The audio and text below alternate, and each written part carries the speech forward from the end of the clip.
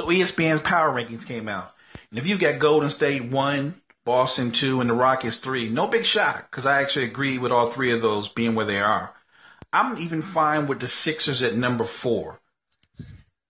I even understand the Raptors being number 5 because they're still in the Eastern Conference and they did just add Kawhi Leonard. So on paper, they're a better team than they were last year already. And while I don't think this current version of the Lakers are a title contender this year, I do think ranking them 9th is kind of like really lowering the expectations. And maybe that's the plan, lower the expectations. But for me, when I look at this current roster, I think this team is where Oklahoma City should be. I'll take these current Lakers as they are presently constituted, and I will put them ahead of the Oklahoma City Thunder at number 6. And I get it. You think with the combination of Russell Westbrook and Paul George along with Steven Adams that the Thunder should be better just with those three at their core. And I've heard the argument because they got rid of Melo, it's addition by subtraction. Sure, getting Dennis Schroeder is a good move because he gives you another guy that can create off the dribble and he can also score. He's really more of a score-first point guard himself.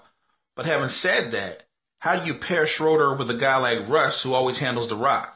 Schroeder is only effective with the ball in his hands. And when you watch Oklahoma City play, unless there's a major change in how they run their offense, the ball will be in Russell Westbrook's hands nearly all the time.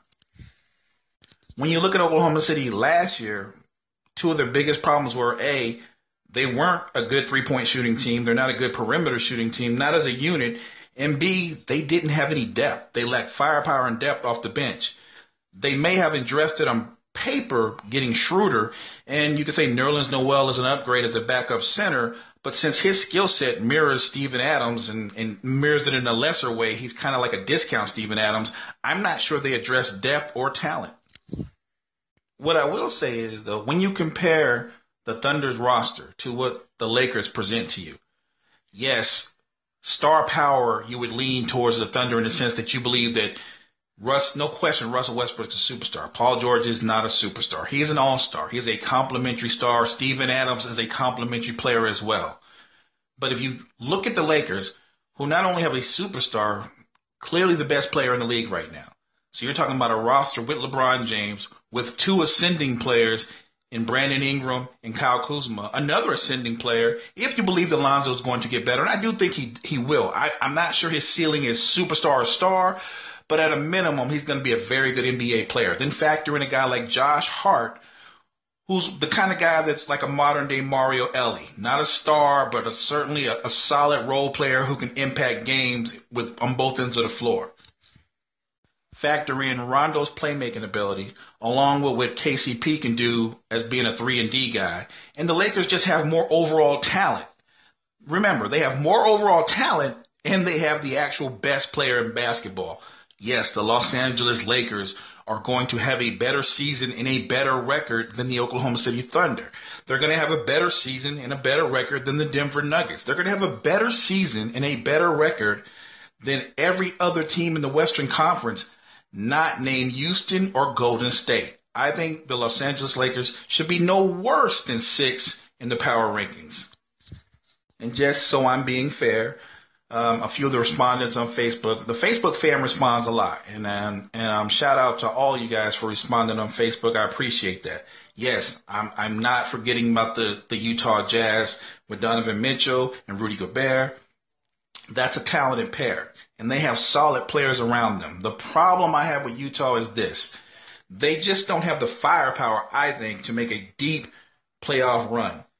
If you factor in what Mitchell averages, which he averaged 20 a game, I'm sure he'll go up from that. But Gobert only gives you 13 a game. Rubio's not a scorer. Joe Ingles is not a scorer. And Derek Favors, while a very good backup big, gives you 12 a game. They just don't have the firepower. And I know people go, well, they were ranked number 2 in total defense. That's true. But a part of that ranking is their style of play, is their pacing. Utah doesn't run. They walk the ball up. They drain out the shot clock. So don't be fooled by defensive rating. I like their talent. I think they're a good defense team, but they don't have the offensive firepower to compete with the top teams in the West. And while they're going to be a better defensive team than this current version of the Lakers, they're not going to have the firepower to beat the Lakers in a series.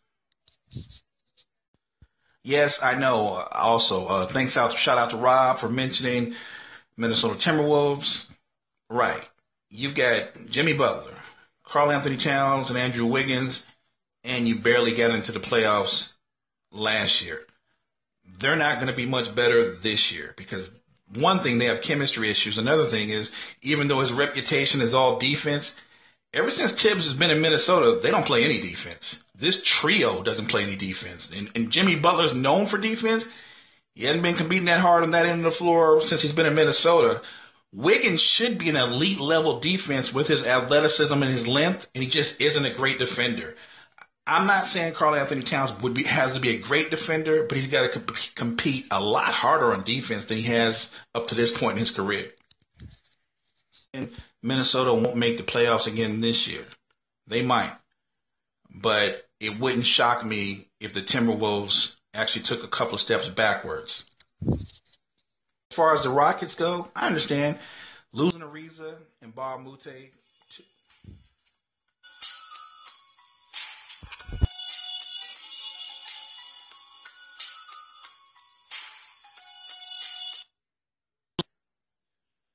No question, losing defenders like Bob Moute and Ariza impact Houston's defense and how they're going to be able to compete and guard the better teams in the playoffs.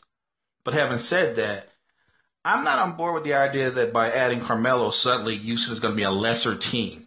I think if you play Carmelo Anthony, or at least put him in the proper role, and I think at this point in his career, the proper role would be to bring him in as a sixth man and match him up against second-tier guys. I think matching Melo up against more second-tier guys allows him to be a more effective and an efficient player.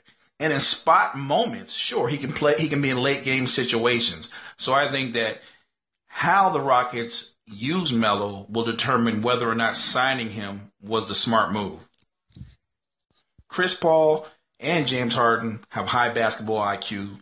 Mike D'Antoni knows everything there is to know about offense and then some. So I would assume that they will find different ways to put Melo in better spots to be more effective. Whereas when he was in OKC, all he was a catch-and-shoot three-point guy. And he's not a three-point shooter. He is a scorer with a mid-range jumper who has the ability to shoot threes, but he's not Steve Kerr. He's not Steph Curry. He's not Klay Thompson. He's not that guy. I expect the Rockets to play Melo more in the mid-post or in the post. Remember, you're talking about a 6'8", 240-pound small forward with the ability to post up. I expect Melo to play more in the post. I expect him to be more effective on the Rockets. And I expect in the long run, he'll be more of an addition than a subtraction. The Rockets are still, barring a major injury, going to be the second best team in the West. They're going to be in the Western Conference Finals. The question is, will they have enough to slow Golden State down? Or more importantly, can CP3 stay healthy? I know I said we were going to get into the NFL, and I still want to. I do. I want to get into the NFL. I want to talk about the debate about the national anthem and the flag controversy and kneeling, because that's not resolved yet. That's still up in the air. But, again, I got to give the NBA credit. We want to talk about baseball, and for a minute you want to drift into football, and the NBA still keeps you talking. There's always something going on in the NBA, and apparently Facebook isn't done with the NBA because 99.9% of questions or hit-ups I get are about the NBA. So while I'll try to work some NFL and other things in, if the NBA is still leading, if that's where it's going, that's where I'm going to flow. We're still doing a Cypher next time.